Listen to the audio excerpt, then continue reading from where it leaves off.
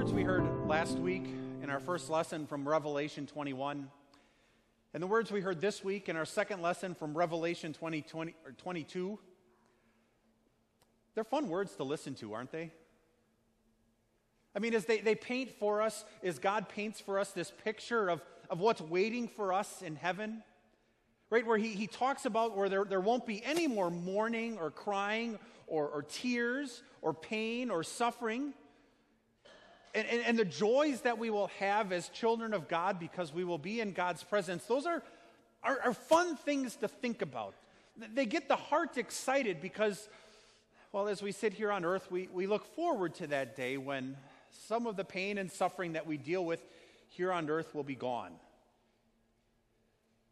And we look at those things with joy and excitement because of what our Savior did for us, right? How God in His love saw our condition, He saw our world, He saw my sin, and sent His Son, right? And Jesus comes and He crushes the devil, He forgives my sin, He washes away my guilt, also that, as I read Revelation 21 and 22, my heart can get excited. Because those words I hear from John and ultimately from Jesus are words that are meant for me. They're words that Jesus is painting a picture for me about what's waiting for me. But before we get there, in fact, before we even get to the words that we're looking at today in Revelation 22, we have to take a few steps back.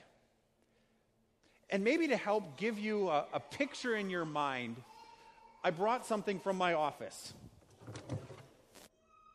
Been sitting on my desk for a couple weeks, if you've happened to walk in. It's what's left of my desk chair.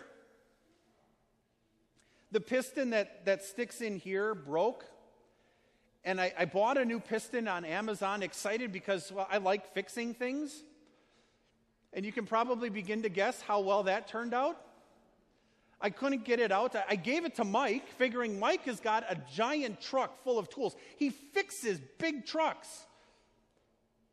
And Mike couldn't get it out. In fact, it came apart.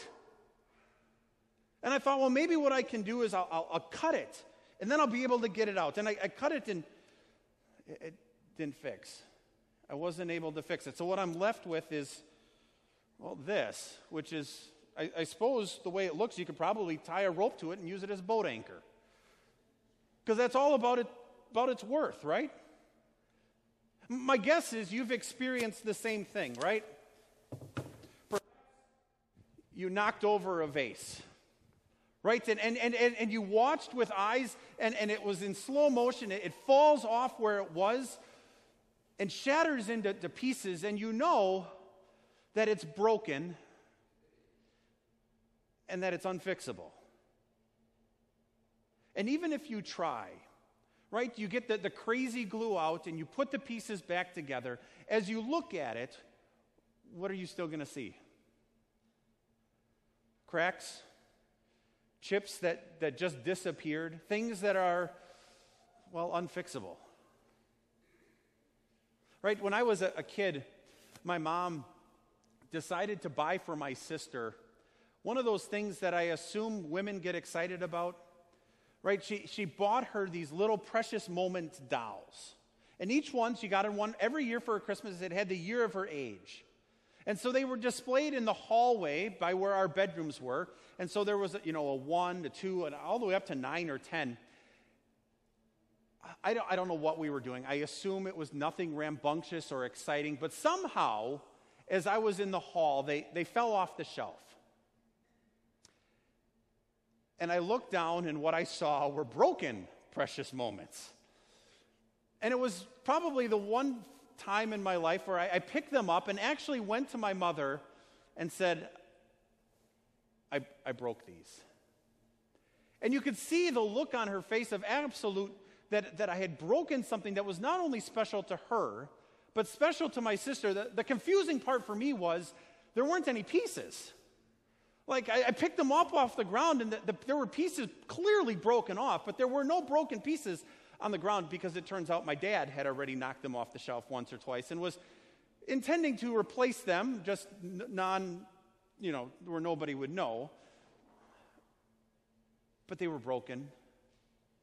And you could see it, and no matter how much you glued or tried, they weren't going to go together as well as they had once been.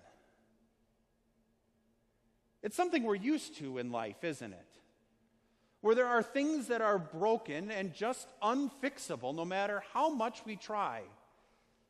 And even the things we're able to fix and put together a little bit don't always return to the way they were.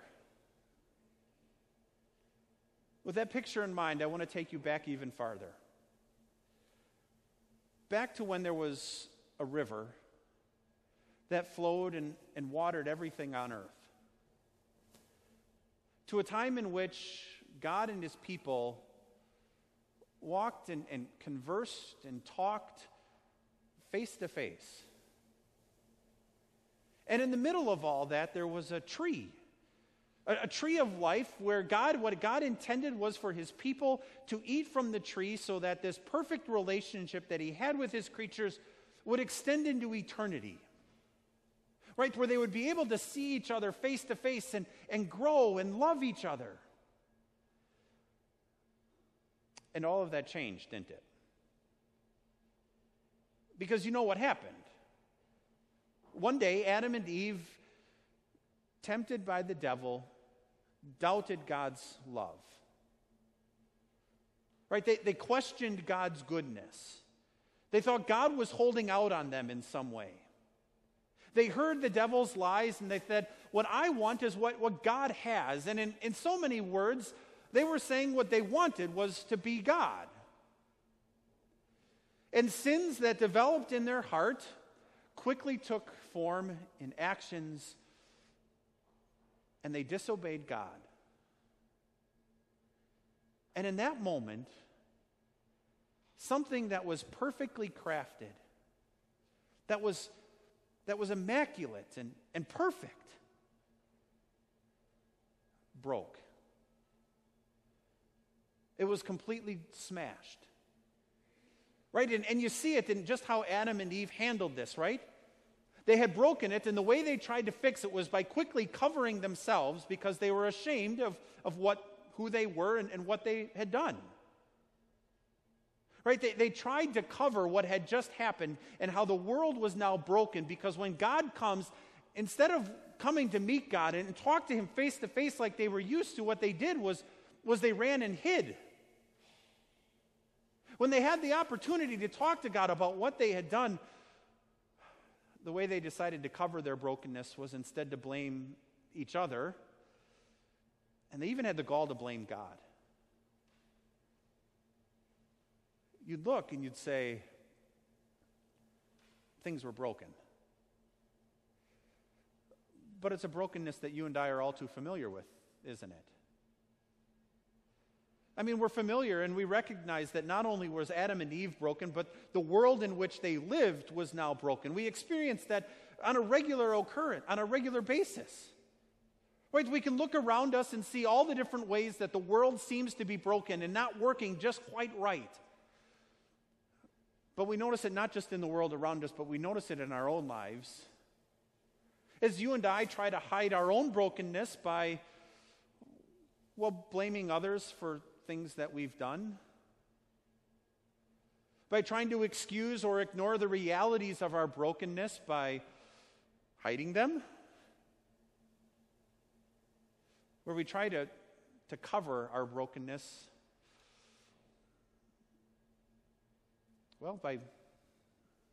by trying to convince ourselves that the things that God has told us really don't make us happy, and what God would really want most from us is that we be happy, so I'm going to do things that make me happy, which leads me to ignore the realities that I'm broken. Right? We see it over and over again as this pile of guilt gets larger and larger in our life, and no matter how much we try to ignore it, all it does is scream in our face, not only are things broken, but you're broken. Adam and Eve knew it. In fact, they knew it as they passed on that brokenness to their kids all the way to you and I. And what they began to realize is that the punishment that God declared for that brokenness was death. And so what he does is he sends an angel to guard the tree of life. And he kicks Adam and Eve out of this garden because the last thing he wanted for his people was to live in this state of brokenness forever. He didn't want them to go and eat from the tree of life and live broken forever. In fact, what he wanted for them is death because he didn't want them to live broken. And then, in a way that it defies what we would expect, he comes and he promises to Adam and Eve and all of Adam and Eve's children, including you and me, he gives them a promise.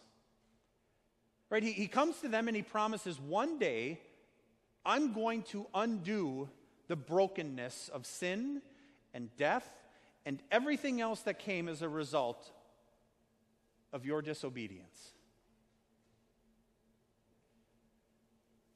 And that's what he does. Right? Jesus comes, he sees our brokenness, and in his perfection comes and lives in a broken world and deals with broken people on a day-to-day basis. And he takes all of our brokenness and says, your brokenness is now mine. And he goes to the cross and is absolutely broken by sin and guilt. He takes all of the brokenness where we'd like to ignore and hide. He takes all of our brokenness and he's crushed by it on the cross. And the result of that brokenness ultimately is what God declared to Adam and Eve, right? Death. And so Jesus dies because Jesus is broken by sin. Your sin. And my sin. But he doesn't stay dead. Right? God's word tells us that 3 days after he dies, he rises from the grave and is alive. To show that he was the one that God had promised who was going to come and not only destroy the devil, but undo our brokenness.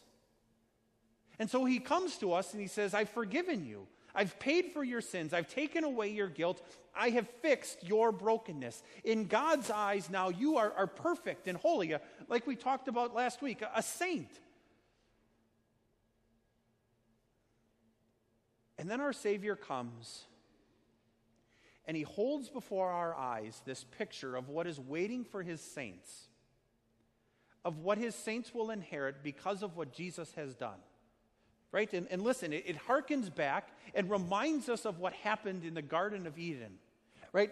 He says, the angel showed me the river of the water of life, as clear as crystal, flowing from the throne of God and of the Lamb, down the middle of the great street of the city. On each side of the river stood the tree of life, bearing 12 crops of fruit, yielding its fruit every month.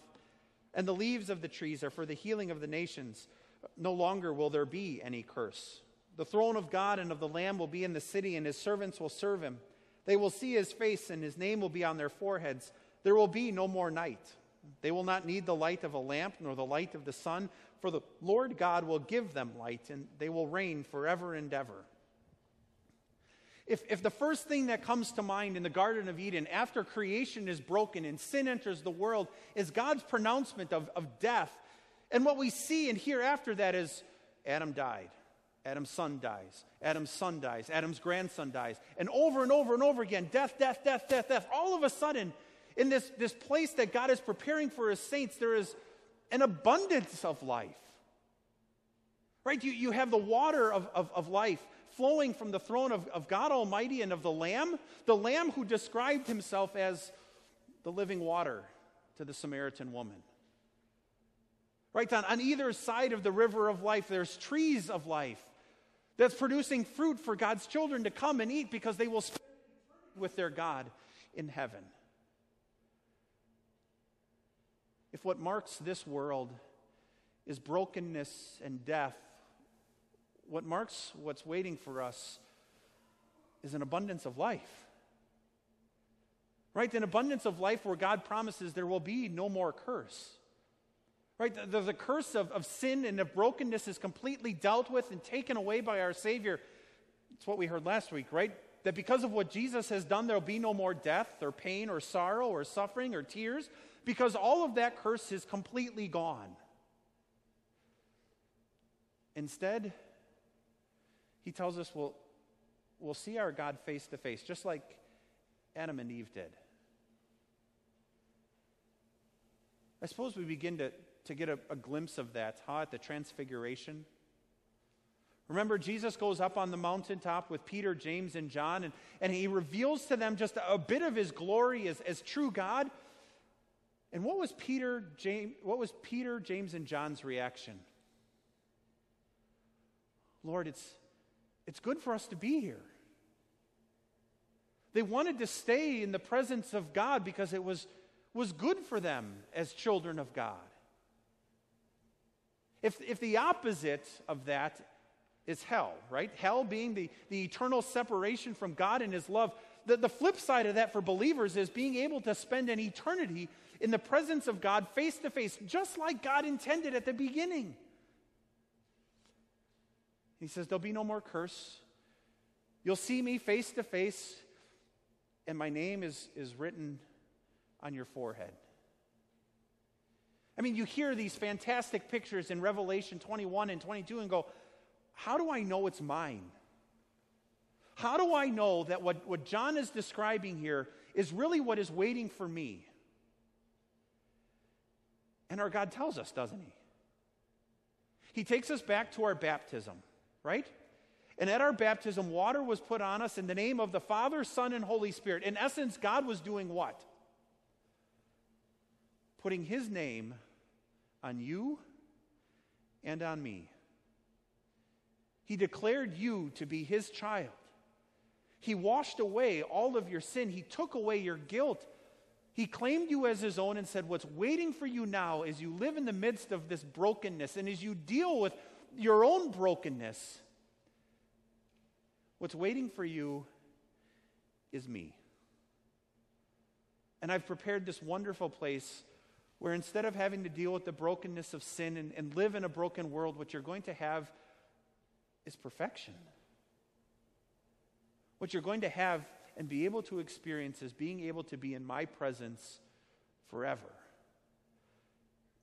Because I've undone the curse of sin. I've undone the curse of death. I've taken all of that away. And what's yours now is joy eternal. Man, for the believer, that gets the heart beating a bit quicker, doesn't it? It helps us through those difficult days where we have to deal with our own brokenness and the brokenness of others. It helps us in those days where we have to deal with a broken world to be reminded not only of what our Savior has done for us, but what's ours, because our Savior has healed us and fixed us and forgiven us. What's waiting for us because our Savior has undone the curse of death. What's waiting? Life. Life with our God forever. Amen. Our Savior Lutheran Church is located on the south side of Birmingham off Highway 280. We are on Undone Valley Road, about 3/4 of a mile east of Treetop Family Adventure and Sports Blast. Our Sunday services begin at 10:15 with Sunday School and Bible class at 9 o'clock. We welcome visitors and hope to see you soon. For more information, please visit our website at oursaviorbirmingham.com. Click on Sermons at the top of the page for a copy of today's service folder. You can also find us online on Facebook, Twitter, and Instagram.